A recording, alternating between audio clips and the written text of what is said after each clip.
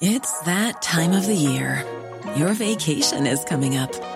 You can already hear the beach waves, feel the warm breeze, relax, and think about work. You really, really want it all to work out while you're away. Monday.com gives you and the team that peace of mind. When all work is on one platform and everyone's in sync, things just flow. Wherever you are, tap the banner to go to Monday.com.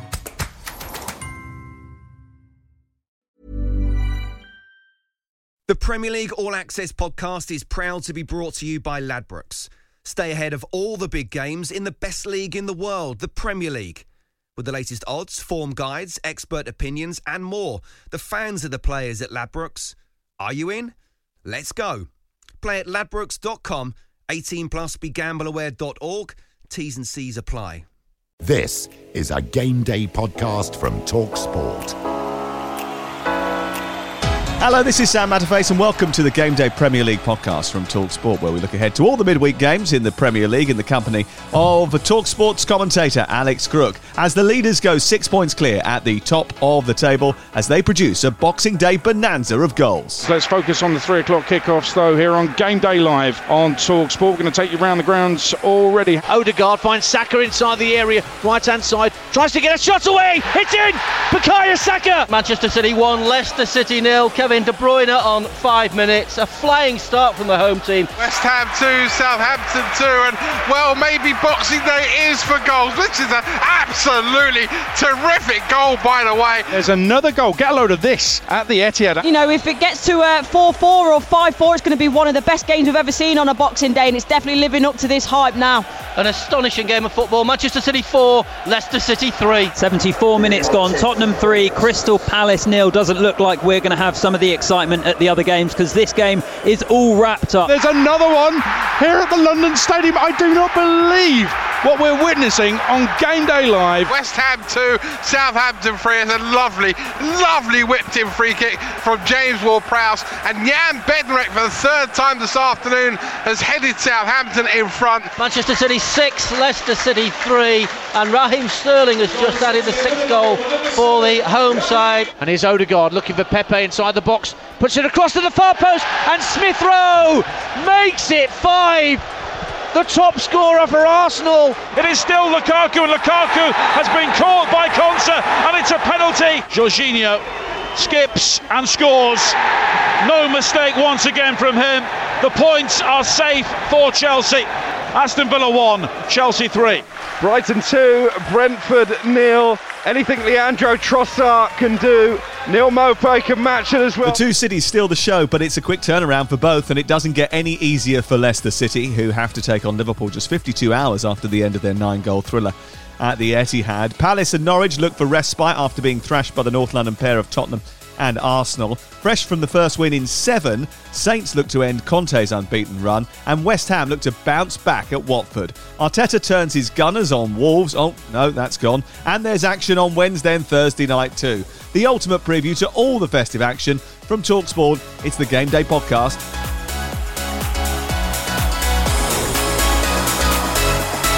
This is Game Day. Aye, Crookie, you're all right? Trevor hasn't turned up, so it's just me and you this morning. Obviously, you had a very good Christmas. I'd love to know what his excuse is. Well, it's not just me and you. It's me, you, and my little Matterface elf. Okay. We haven't been able to see each other too much in person over Christmas, so I've got this little guy just to remind me of your little face. And actually, producer Lucy says not only are you two similar in stature, but he does have your face as well. Look, there he is. He's even got a slightly big nose. Yeah, he's got my fake nose. Brilliant, fantastic.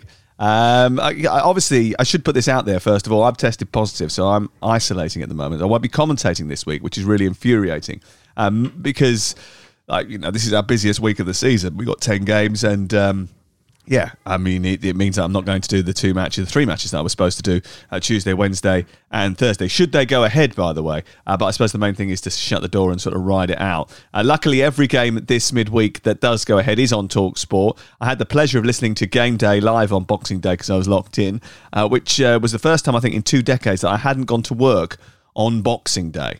But Trevor Sinclair was working, which is probably why he's not Not here today because he had such a tough time watching Aston Villa against Chelsea at 5:30. Would have been a late night for him getting back about 9 o'clock. Whereas I was at the Amex for what actually was a ridiculous kickoff time, really. So many empty seats. You texted me during the game and said, is it people staying away because they're scared about COVID? There might be a small element of that because there were a lot of empty seats, I think, as well in the game at the London Stadium between West Ham and Southampton. Yeah, I noticed that, outside the capital, there's no public transport on Boxing Day. The Amex is a fantastic venue, but not the easiest place to get to without the use of the train. I know Brighton did their best. They laid on extra park and ride, actually threw open the director's car park to fans as well. But it definitely impacted attendances. And it's a shame because it was a really good performance from Brighton with 2 fantastic goals at the end of the first half. Yeah, we should touch on the Boxing Day fixtures before we get into the preview for the rest of the week, because the pick of the bunch clearly was at the Etihad Stadium. Manchester City's 6-3 win over Leicester saw 8 different scorers. Only Spurs 4, Arsenal 5 in November 2004 has seen more different scorers in a single game. It was also the first time this season that Arsenal and Tottenham had won on the same round of Premier League fixtures. What were your highlights from the weekend? I thought it was great to see Lukaku back and contributing like Lukaku can. Granted, he's just recovering from COVID and can only play 45 minutes, but the way he out-muscled and out-positioned Konsa to win the penalty for the third, and the movement for the header, absolutely exquisite. Yeah, there were some great forward displays, actually. I thought Harry Kane probably produced his best performance of the season. Lukaku, as you say, great to see that raw strength that won him the penalty for what proved to be the decisive goal. Armando Broja doing similar for Southampton. And Neal Maupay, it was inevitable that he would score against his old club. He doesn't score from 6 yards, but he can half hit one from 20. He can indeed. We should talk about that thrashing by Manchester City. I thought they were absolutely exquisite in the game. Some of the goals were brilliant, especially in the first half. Second half, they switched off a little bit and allowed Leicester back into the game. Very different game after half-time. We'll get to that when we're talking about Leicester in just a few moments. Arsenal won't be playing in midweek this week because Wolves have had a COVID outbreak. The game between Leeds and Aston Villa has also gone. Are you concerned slightly that the keep the show on the road policy will impact on the fairness and integrity of the league? Because Leeds and or Aston Villa may well benefit from playing this fixture with newer signings later in the year. Yeah, and actually it's been mentioned to me by a couple of clubs at the bottom that Burnley will be in a similar situation, having lost a few of their games, and they'll be able to play those rearranged fixtures now, possibly with new signings in. So that's assuming the Burnley owners will loosen the purse But they strings. will have Maxwell Cornet back probably from injury, which is a major difference to not go through the Christmas period with a talisman missing like that.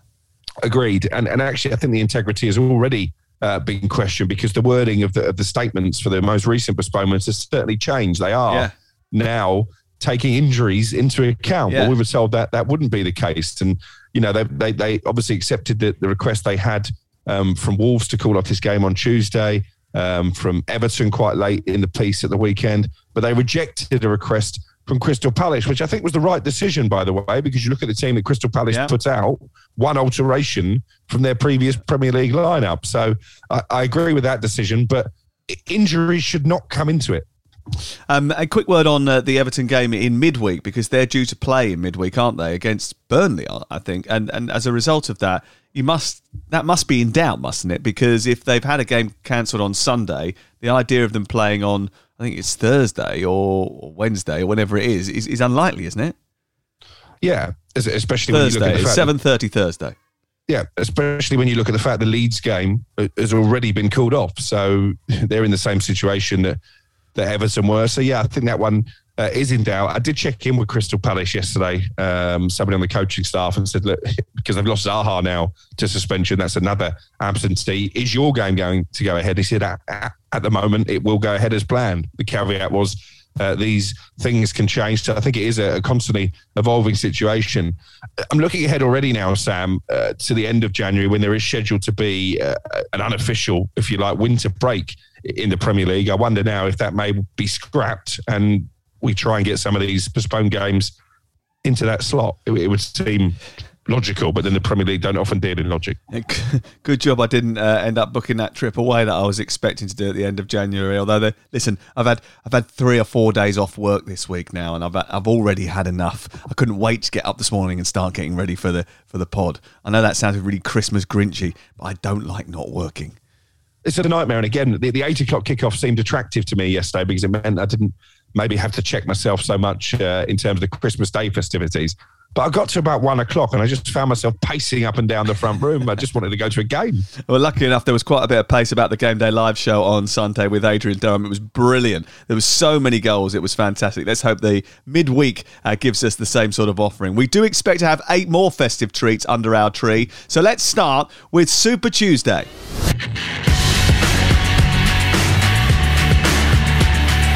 Game day here, bringing you the very best of the action in the Premier League. It's always a thriller with TalkSport. Gallagher trying to make room for a shot. He's done it again! Conor Gallagher, superb footwork. Goes it back, Pukki, deflected it in. Maybe that's the break that Norwich needed. It's Ward-Prowse who curls it right-footed. Oh, it's absolutely special. That is vintage James Ward-Prowse. It's done by Kane, and Harry Kane has done it. Al-Shah again with a break into the penalty area. Fires in the shot. Oh, what a goal from Ismaila Sarr. Now Bowen with the left-footed effort into the corner, and West Ham are level. The ball's played by Maddison into the area, and here's Vardy with an effort across the goalkeeper and in. Get out of harm's way as far as Salah! 3-0 to Liverpool. Unstoppable shot by Mo Salah. Christmas is about family, and that includes you, the TalkSport family.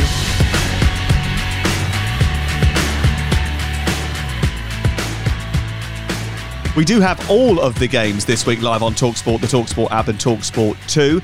Leicester against Liverpool is arguably the pick of the bunch. Ian Danton will be commentating on this one now for us. Liverpool scored 3 goals against Leicester last week without Salah and Mane. How many will they get against them this week, bearing in mind they conceded 6 against Manchester City on Boxing Day, Crook?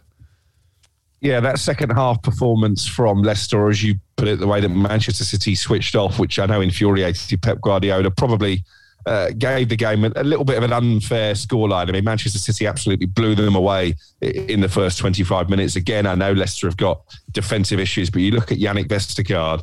That was the Yannick Vestergaard that Southampton fans came to know and love, as opposed to one that performed so well for Denmark at the European Championships. He had an absolute nightmare at the back. So you do fear for Leicester, and as you say, they managed to find a way to lose to Liverpool's B team in the League Cup. I'm sure those scars are still raw, and Liverpool again have benefited from not playing at the weekend. They'll be fresh. They might have 1 or 2 of their absentees back.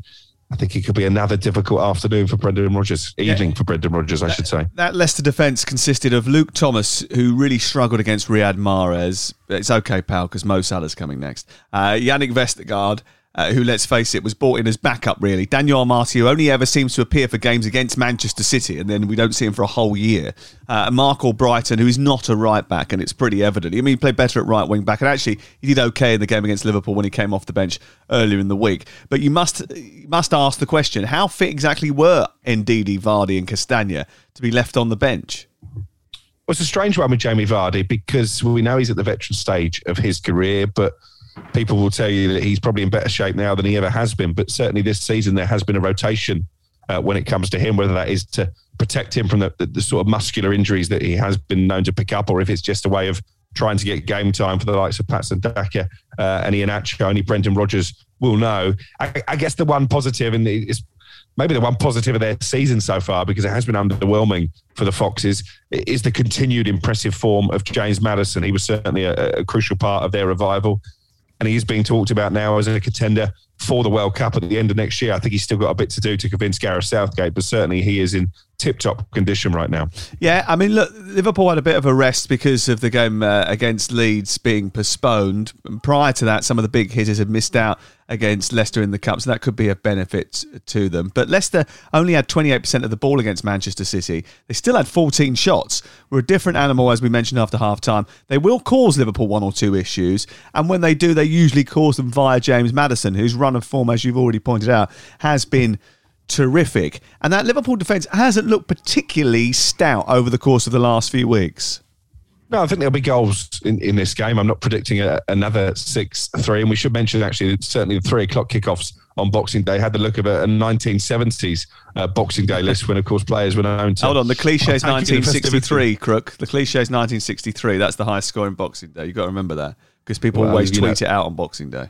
You know me, I don't talk in cliches. But I think there will be goals. I think it may well be the pick of the midweek fixtures, but I would still err on the side of Liverpool to win. I think what you also see at this time of the year when there's games every 2 days is that the teams with the deepest squads, the top teams, tend to come out on top, and I think that'll be the case again. Got any advice for Brendan Rodgers about zonal marking, bearing in mind that they've now conceded 12 goals this season from set pieces? I mean, even with the issues they've had in defence, that's got to be better, hasn't it? But that's not a new problem. I mean, our football editor, a big Leicester fan, anybody who follows him on Twitter would know that. He's been screaming about their vulnerability from set pieces, at least since the start of last season. I mean, that is the old cliche, the sign of madness if you make the same mistake time and time again. Clearly, nobody has relayed that one to Brendan Rodgers and his Leicester coaching team. You do wonder who is working with that defence. I know they've got Kolo Touré on the staff, so one would assume it would be him. I wonder if they need to join the growing list of Premier League clubs who have a specific set-piece coach, because certainly it's a problem. AFCON players don't have to meet up now until after the weekend. I suppose that's good news for both these two sides, isn't it?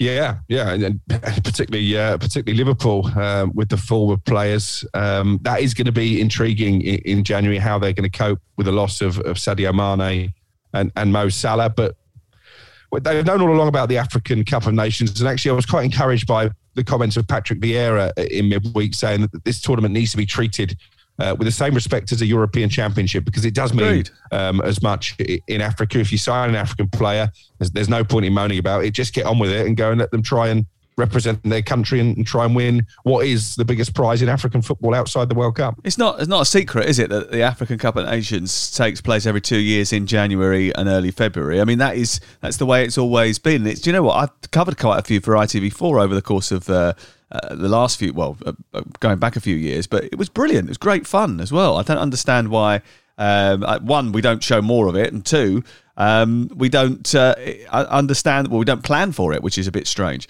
But anyway, Southampton against Tottenham, TalkSport 2 on Tuesday, 3 o'clock. A rare Saints win at West Ham on Boxing Day. But a glance at the data that Opta were pushing out, it was a bit of a smash and grab raid from the Saints, wasn't it? Rare for them not only to win, but to score 3 goals, especially seeing as Saints XG in this game, Crook, was 1.25. Ralph Hasenhüttl afterwards describing the performance as brave. So I wonder whether or not he's suggesting that they were a little bit fortunate to come away with all 3 points. Yeah, probably. And it was a classic Saints game in many ways. They took the lead heading into half-time. They got pinned back. They took the lead again. They got pinned back. And we've seen it so many times, haven't we, under Ralph Hasenhüttl, the number of points they've tossed away from winning positions, and it looked like that might be happening again. So I think great testament to their character to find a way to win the game. Wonderful delivery from James Ward-Prowse for the winning free kick. And Jan Bednarek actually ending his own hoodoo, because I think I mentioned it to you before. He scored, I think, 4 previous Premier League goals for Southampton, all of them coming in 3-2 defeats, which must be some kind they of won 3-2 this time. Amazing. Exactly. So nice for him to be on the right side of history. And a significant win for Southampton. They were in no kind of form going into that game. They've got a nice buffer now between them and the bottom 3, and I think it's a lot more optimistic heading into a new year. On the flip side, West Ham United's form has completely tailed off. I don't think we're really talking about them in the conversation when it comes to Champions League anymore, unless they can find a way to win and get back on winning ways quickly. They might not even be part of the conversation for the top 6, because you look at the way that Tottenham and Arsenal are performing at the moment. They're the outsiders for European football next season. Let's not get too excited. We'll talk about West Ham in just a second. They play Watford. Saints were without a win in 6. They never seem to take anything from West Ham, but they come up against a different animal on Tuesday night against Tottenham Hotspur. Tottenham certainly on the up, where West Ham have been a side that have been stumbling recently. And we mentioned on Thursday's pod, and you've already said about his display on Sunday, Harry Kane and his statistics were suggesting an uptick in form, and so it has proved. He ran the show down at St Mary's last season when he created 4 goals for Heung-min Son. I mean, is it likely he will have a big contribution this Tuesday afternoon? Yeah, I think so. I think he looked fitter. He looked sharper. He looked more focused than he has done at any point in this season so far. I do think there's been a hangover, maybe from both being the losing captain in a European Championship final, but also, and probably more pertinently, the transfer saga involving him and Manchester City. But 6 games now Antonio Conte has had in the Premier League, 4 wins, 2 draws. Yeah. They do look a different animal. They look like they're more cohesive as a unit. They're certainly more defensively resolute, and as a result of that defensive solidity, they look a bit more confident going forward now. I thought Lucas Moura was exceptional as well. The partnership between Son and Harry Kane was bubbling nicely. So this is a difficult game for Southampton. I think what it has given us now is a really intriguing battle for 4th place. When you look at the form of Tottenham and Arsenal, we're recording this podcast before Manchester United take the field against Newcastle. I've just got a suspicion that they too might have benefited from the COVID outbreak in terms of more game on the training ground, and we're going to see a different Manchester United at St James's Park as well. I really hope that me and my little elf friend haven't jinxed that game. Yeah, well, we'll talk a little bit more about that later on as well. Don't worry, we've got a good Manchester United chat coming towards the end of the pod. Watford against West Ham, 3 o'clock TalkSport app. Mikel Antonio's return off the bench, probably a big thing for David Moyes. More importantly, actually, he scored a goal, which he hadn't done for a while. He was unhappy about some of the refereeing decisions. He was unhappy about some of the sort of bad fortune which is going against him. But I mean, some of the luck was of their own making. I mean, the defending for the Bednarek goal, the Dawson challenge on Broja. I mean, it was pretty silly, really. And they've had a problem with defenders too, because they've had such bad injuries. But it was interesting to hear from Mikel Antonio afterwards, who said actually he doesn't think that physically it's been a problem them playing so often this season because of the outbreak of European football that they've had to deal with. So they're playing Thursday nights and Sundays quite often. He said actually mentally it was more of a problem. Yeah, and listen, they're not experienced when it comes to balancing playing domestic football with Europe as well. I still think it's an exciting second half of the season for West Ham. It's been a disappointing week, isn't it, with that League Cup exit and then compounded with another loss in the Premier League. But I do think when the Europa League comes around again, if they can get some of those absentees fit, then they will be contenders to go deep into that competition. But the squad depth is the issue, and defensively, without Cresswell, without Ogbonna, without Zuma, they do look a bit vulnerable, and I think that's going to be a problem all the time that those players are unavailable. Watford haven't played since the 10th of December. They've lost 7 of their last 9 games under Claudio Ranieri.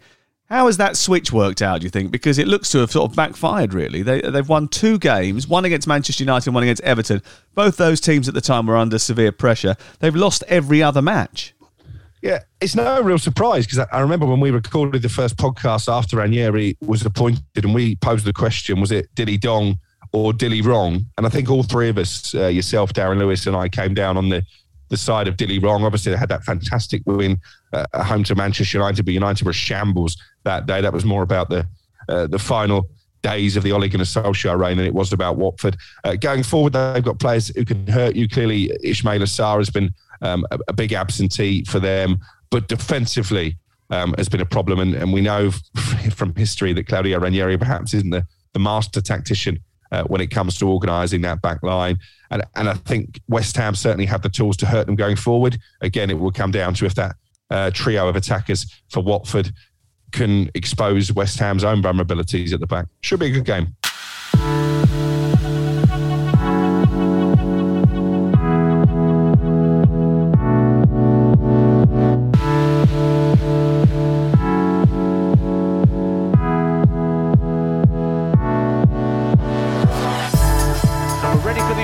TalkSport 2 for this exclusive live and free Boxing Day Premier League commentary for you. Odegaard finds Saka inside the area, right hand side, tries to get a shot away, it's in! Bukayo Saka gives Arsenal the lead. Graham Scott allowed play to continue with Tierney injured, and my how Arsenal took advantage. Puts it across to the far post and Smith Rowe makes it 5. It's another depressing afternoon for Canaries fans. 30 minutes into the game, we were fairly pleased. In possession, I thought we were doing fairly well. We were getting good possession, without threatening, but it was a solid start. Out of possession, I thought we were comfortable.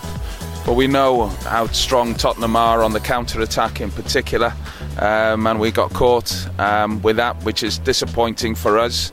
But I still felt that we could still get something out of the game despite the setback of conceding those 2 early goals. But of course, when we go down to 10 men, then it was a really difficult afternoon after that. No, absolutely. Because I felt, in some of our combination play, we're in a everything's happened so quickly. So we're in this process of trying to create some sort of style and identity, and I think our fans are seeing it. We've now played Liverpool, Manchester City and Chelsea, the 3 elite clubs in our league, and probably 3 of the massive, biggest elite clubs in Europe as well. So that's been very encouraging, the fact that we've stood toe to toe with them.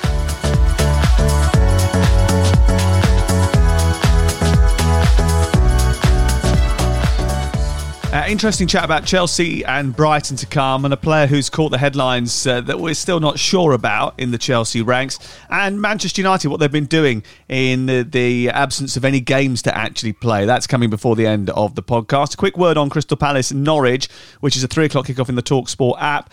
Palace well beaten again, this time at Tottenham, but without Patrick Vieira on the bench because of COVID, and they did try to have this game chalked off at the weekend, and they couldn't get it done, and I think quite rightly so, because we've looked at the starting lineup. We think it's good enough to play a football match. I think most Palace fans would agree that that's maybe not their best team, but certainly it's not their worst team that they could put out either. It's not full of under-23s. One change, I think, from the previous game. So it'll be interesting to see what happens with them going forward. And I think we have to be a little bit stronger in terms of if we're going to keep the season going, we've got to have clear rules and definitions about whether or not games are going to get called off. And Palace, they're denied the opportunity to have their game chalked off. Arsenal played Norwich, were excellent on Boxing Day. Arsenal, they ripped them apart. Saka, Ødegaard, who's starting to show, and I hold my hands up here, I thought he was a peripheral figure and things were happening around him rather than through him, but he has produced brilliantly over the last few weeks. 3 goals and 3 assists in his last 6 games. They're in 4th place going into the weekend, but they have played 3 more games than Spurs. But I want to focus on Norwich, who are Crystal Palace's opponents. Booed off at half-time, bottom, COVID ravaged, although when I looked at the lineup again, I wasn't entirely sure ravaged was the right description. And Angus Gunn in goal, hadn't played since conceding 9 in a Southampton shirt in the Premier League, and returned to concede 5 on his Premier League debut for Norwich. That didn't go particularly well for them, did it? 14 goals conceded in 2 games. That's not too bad, is it, for Angus Gunn? If we're talking about games being called off because clubs can't field a Premier League calibre lineup, then Norwich would never play a game, to be honest, because... I can't believe you've gone there. well, they're dreadful, aren't they? They've been dreadful since the first game of the season. They had a mini upturn, the final game under Daniel Farke, in the first few matches under Dean Smith, and they looked like they were more organised defensively. They don't have the quality of player going forward to score goals on a regular basis in the Premier League.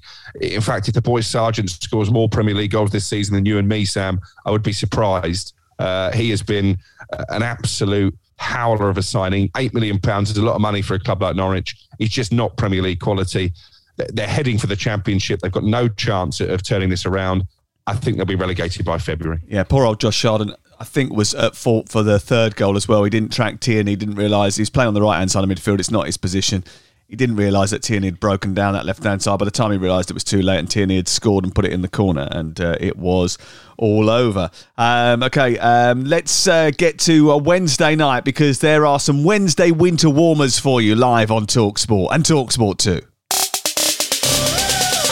Brighton 1, Brentford 0. This is a Boxing Day belter from Leandro Trossard. Long ball over the top from Enoch Mwepu. First time finish from Trossard, who spotted that Alvaro Fernandez, the Brentford goalkeeper, had come a long way off his line. He lifts it right-footed over the advancing stopper and into the bottom corner. A screamer from Leandro Trossard. Brighton 1, Brentford 0. Now Jorginho Lukaku again makes the burst into the area. Hudson-Odoi delivers the cross in. Lukaku's header, brilliantly done. Fantastic goal by Romelu Lukaku. It's his first in the Premier League for over 3 months, and once again it has come against Aston Villa, and that was superb centre forward play, the movement, and then the precise header into the far corner, and it's Aston Villa 1, Chelsea 2. And Jorginho will take his second penalty of the game, deep into added time, to seal 3 points here for Chelsea. Jorginho skips and scores. No mistake once again from him. The points are safe for Chelsea.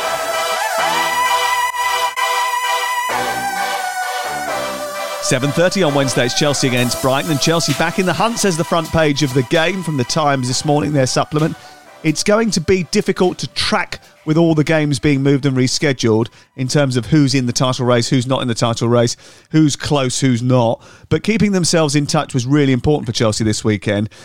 The sentiment in the front of the paper comes from the fact that Lukaku is back, which is key. It felt like a statement win for Chelsea, particularly as they'd have seen earlier in the day what Manchester City did against Leicester City, and Liverpool have clearly been outperforming Thomas Tuchel's men in recent weeks. Chelsea have been ravaged by injury and by COVID, but they're getting their players back now. And Lukaku is clearly key to that, because they've effectively been playing without a recognised striker in his absence. He actually looked a bit jaded for me in the games that he did play before his layoff. He looked much sharper yesterday, much fitter, much more powerful. So he is going to be a game-changing factor. I suppose the question with Lukaku will be, can he do it against their title rivals, or are we going to see that flat-track bully accusation that certainly he had at Manchester United? I think Graham Potter will have been disappointed to see him come back so strongly. But Brighton are getting players back as well. It looked a much more balanced Brighton side against Brentford. They were very impressive in the first half, tailed off a bit in the second, and actually invited the Bees back into the game, but they lacked a bit of punch to take advantage of that. So I don't think it's a foregone conclusion that Chelsea will win the game. They should win the game, but Brighton have proved already this season by going up to Liverpool and coming back from 2-0 down that they won't be intimidated by anybody. Defensively, they've got some issues there, haven't they, Brighton? I mean, Dan Burn played well in the game against Brentford, despite the fact that there's no Duncan Duffy alongside him. He played with Adam Webster, didn't he? Both missed that game, so I suppose it's encouraging they kept a clean sheet, even if Robert Sanchez had to make one outstanding save. Whether they can keep Lukaku and co out is a different matter. But Duffy will be back. It was a suspension, wasn't it, for Duffy? So he'll be back. Okay, because he was talking, when I saw the interview beforehand, and they asked him about Duffy, and he said, well, we've got a mixture of injuries, suspensions and COVID, and Duffy falls into that category. And I was like, well, which one is it? There's all three there. Callum Hudson-Odoi came back into the team for Chelsea again. I'm not sure where he fits in when everyone's fit. 18 games this season, 2 assists, 3 goals. 2 goals, 3 assists.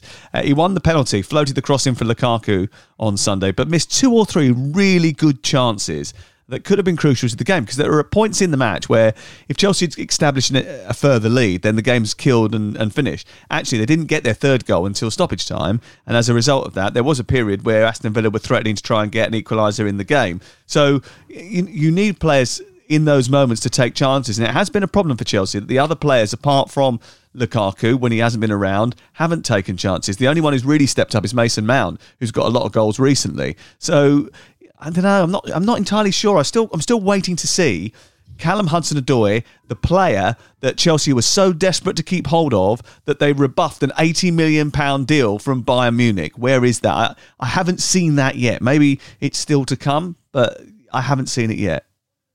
And I think it's interesting you mentioned there that the lack of goals coming from midfield, Mason Mount aside, that's probably what sets Liverpool and Manchester City apart from Chelsea at this moment in time, the ability to get goals from all over the pitch. But I agree with you on Callum Hudson-Odoi. I know he's on a very healthy contract at Chelsea as well. They do seem to have a policy of maybe paying their young players a little bit over the odds. And at the moment, for me, he's not that player you can rely on to change a game when it's tight and really come up with a big match-winning moment.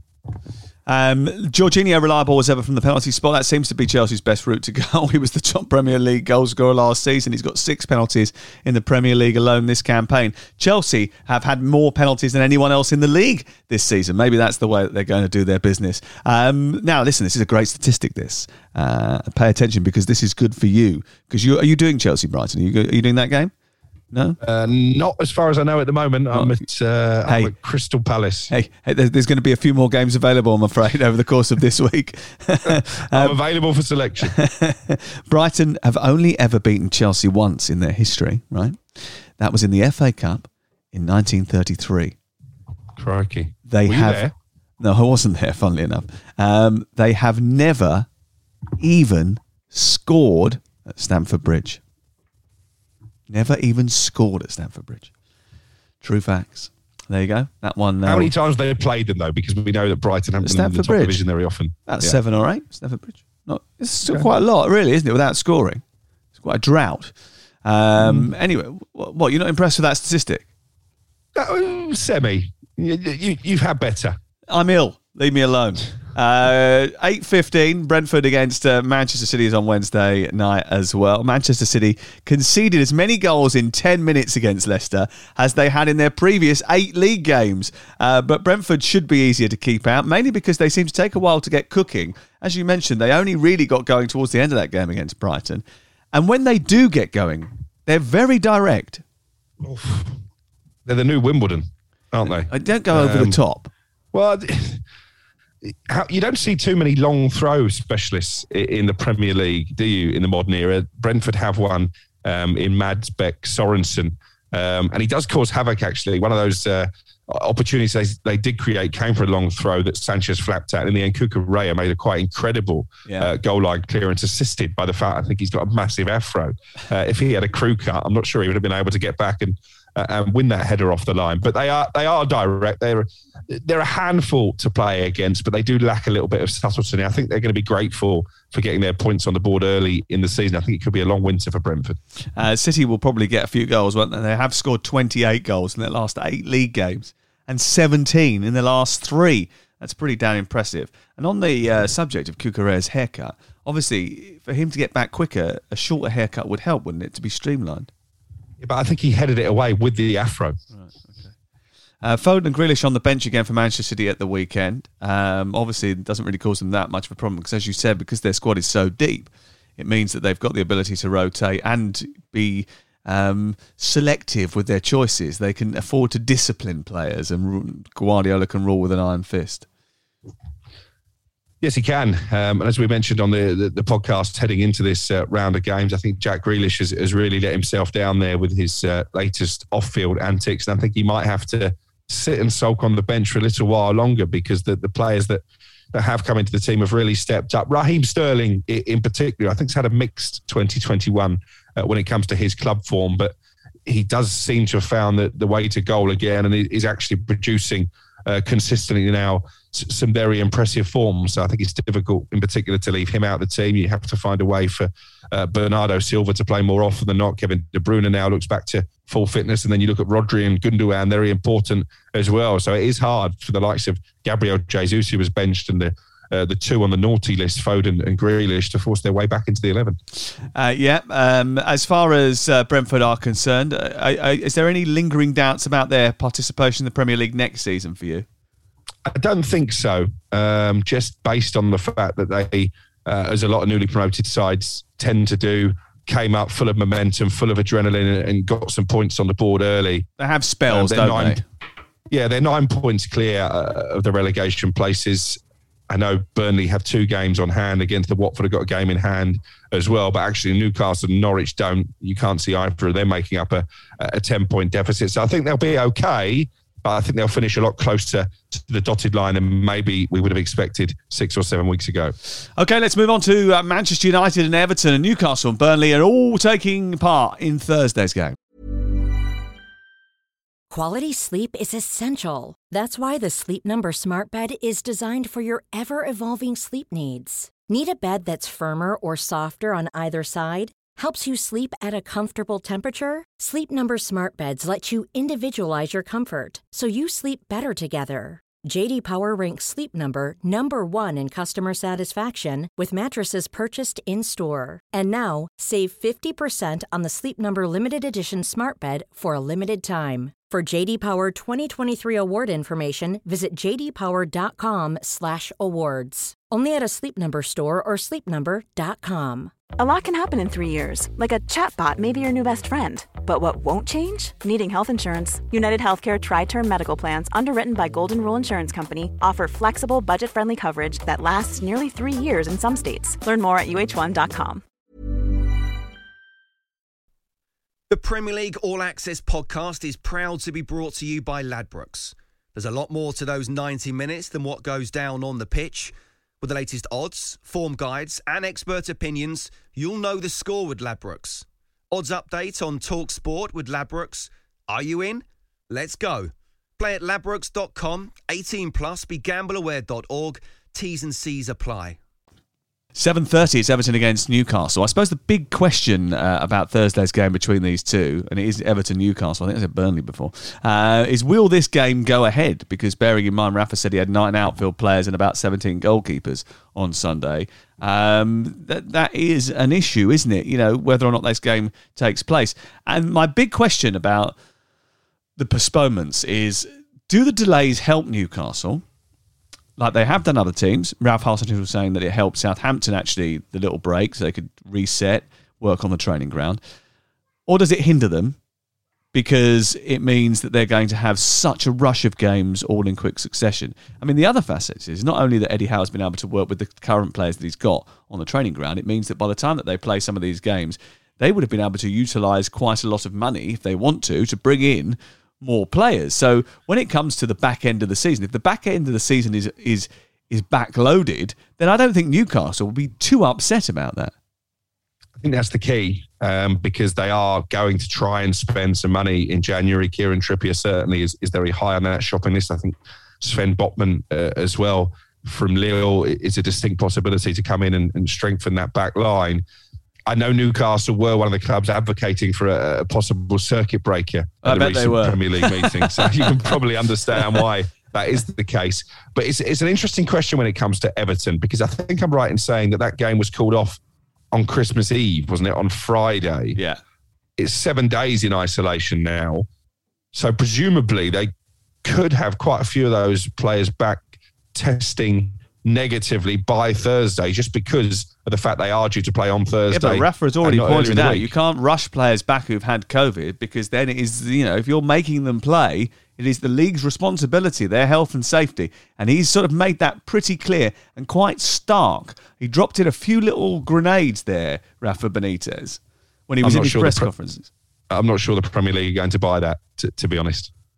Well, maybe they won't, but he wasn't shying about coming forward. I think he mentioned a few emotive terms, I thought, during the press conference, to sort of point out that if a player had a problem and they'd just been rushed back by COVID and you made us play them, then it's not our fault.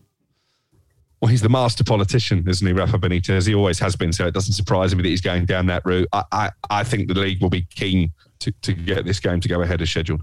Well, we won't know what Everton to expect, because we don't know who's had COVID and we don't know how many of them will be back. But if they did go into isolation on Friday, then they won't be out till Friday again, I wouldn't have thought. I don't know. But either way, it is a bit of an issue for Everton going into the game against Newcastle. 8:15, it is Manchester United against Burnley. Burnley haven't played since the 12th of December. What sort of condition will they be in when they come back? I mean, it's an 18-day break without a match, and we saw with Brighton, actually, there was a bit of ring rustiness about them at the weekend. How's it going to affect Burnley? That's a long time. Well, it can go either way, can't it? Because you say that Brighton were ring rusty. I didn't think they were in the first half. Yes, they did tire a bit in the second, but Tottenham certainly haven't looked ring rusty since their break. It's almost like they've taken advantage of more time on the training ground with Antonio Conte. Just on the subject of Manchester United and fixture congestion, and I do think there is a little element of some clubs using this situation to their advantage to almost try and give themselves an unofficial winter break. Disappointed by Ralf Rangnick's comments over the League Cup. This guy has only just got into the country. He's been here 5 minutes and he's already putting his 2 penneth in about the fixture schedule and about the number of competitions that we play in English football. Stick to your own lane, pal. Don't interfere in what is a historic competition in its own right. But, and without wanting to accede to his demands and playing devil's advocate, you have got to find a solution to this ridiculous situation of having too many fixtures in the calendar. There is too many fixtures, especially in our calendar, because we do have more competitions than everybody else. And that is a massive issue for our players. And, you know, you look at the expansion of the UEFA competitions, the number of games that there have been and will continue to be over the next few years. You look at the number of international games and, more importantly, the more competitive international games, because the Nations League has come in recently. You know, it is, and the idea of a World Cup every 2 years, absolutely balmy. You're not getting a break. So either we need more footballers and more high-quality footballers and bigger squads and therefore bigger wage bills for football clubs, which I'm not sure they're particularly happy about taking on, or we do need to restructure the calendar. But I think the whole of the football world needs to come together and restructure the calendar, because the calendar itself doesn't work. We've already mentioned about the Africa Cup of Nations and the fact that it takes place at a time which actually causes European clubs a bit of a headache. Well, okay, well, where can you fit it? Should there be an international window where you could have a World Cup or international tournaments all at the same time every year? But obviously, you know, the World Cup, the European Championships, the Africa Cup of Nations would take their turn in the queue.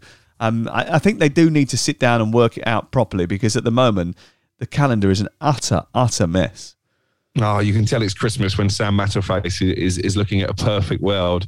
The problem with your cunning plan is the amount of self-interest that currently happens in football. I mean, it's Christmas time, come on. But, you know, the Premier League are only out for themselves. The EFL were never going to agree to one-legged semi-finals in the Carabao Cup because they would have lost too much money from television revenue and the clubs from gate receipts as well. UEFA are pushing their own agenda. FIFA are pushing their own agenda. So the chances of all those parties coming together, even at this festive feel-good time, I would suggest is very slim. Manchester United against Burnley then. I wanted to talk about Anthony Martial. He's told Ralph Rangnick to his face, I want to leave. I've been here 7 years now and I need something different. And Rangnick says he's listened sympathetically, but ultimately nobody's bid for you. So you can't really go anywhere unless someone comes in for you. The club need to replace him if anyone did come in, because they're fighting on three fronts, he pointed out. And this is a guy that, let's be honest, has scored 1 goal this season. He's scored 4 this calendar year and just 8 since the start of last season. He wouldn't be the most difficult player to replace, would he? Let's be honest. I mean, I remember that frantic deadline day when Martial was signed and it was seen as this massive fee for a teenager, all kinds of add-ons, including winning the Ballon d'Or. I think it would be very interesting to see exactly how much Manchester United have ended up paying for Anthony Martial, because I would imagine that he's missed most of the targets when it comes to the additional payments. He simply hasn't proved himself to be good enough. As you say, 7 years is long enough to do that. But the reason nobody's come in for him is because one of the more bizarre decisions that was made under the Ole Gunnar Solskjaer regime 2 years ago was to give an underperforming Martial a hefty new contract on wages of around £240,000 a week.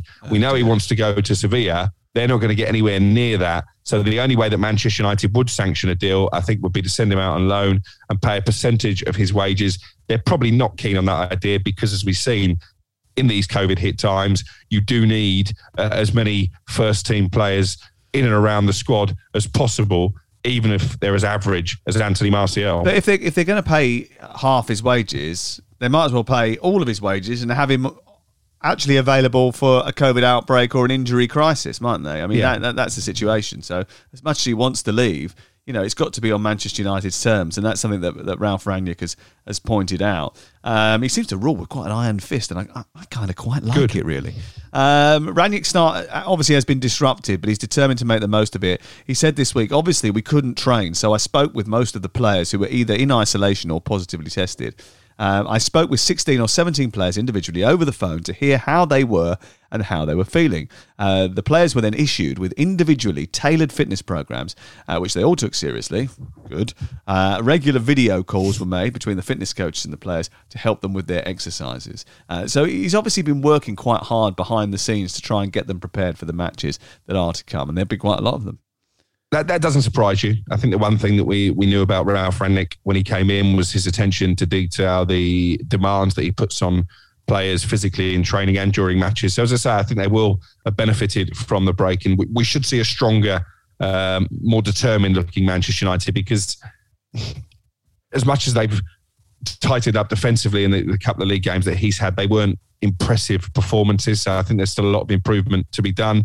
It's interesting you mentioned that he's been giving the players individual training plans away from the training ground. They're not the only club that have done that. I spoke to Ryan Fraser for TalkSport last week, and Eddie Howe made the decision also to close their training ground just to try and protect the players, and they were also given training sessions at home. So maybe this is something that we'll see managers do more in the Premier League, again, to try and protect the integrity of the competition and keep the show running. Yep, okay. Well, my video analysis will continue this week as well. I'll just be sitting and watching. We'll have a podcast for you on Friday morning when you wake up to look back on all the midweek action and to look ahead to what should be quite an interesting weekend of Premier League action as well. We've got it all covered on TalkSport, TalkSport 2 and the TalkSport app. All the games are available on TalkSport this midweek, so make sure you are with us for that. That is it from Crook and I, and from Trevor Sinclair. Thanks, Trevor. Yeah, have a good day. Thank you for all your support over the course of the year. Enjoy your extra slice of football this week. Stay safe, please, as well. Are you waving goodbye to me with an elf? I am, mate, just to try and raise your morale. Look, yeah, my morale's fine. Me and little Sam are saying a Christmas farewell. Okay. Goodbye. We'll be back on New Year's Eve with another Game Day pod from TalkSport.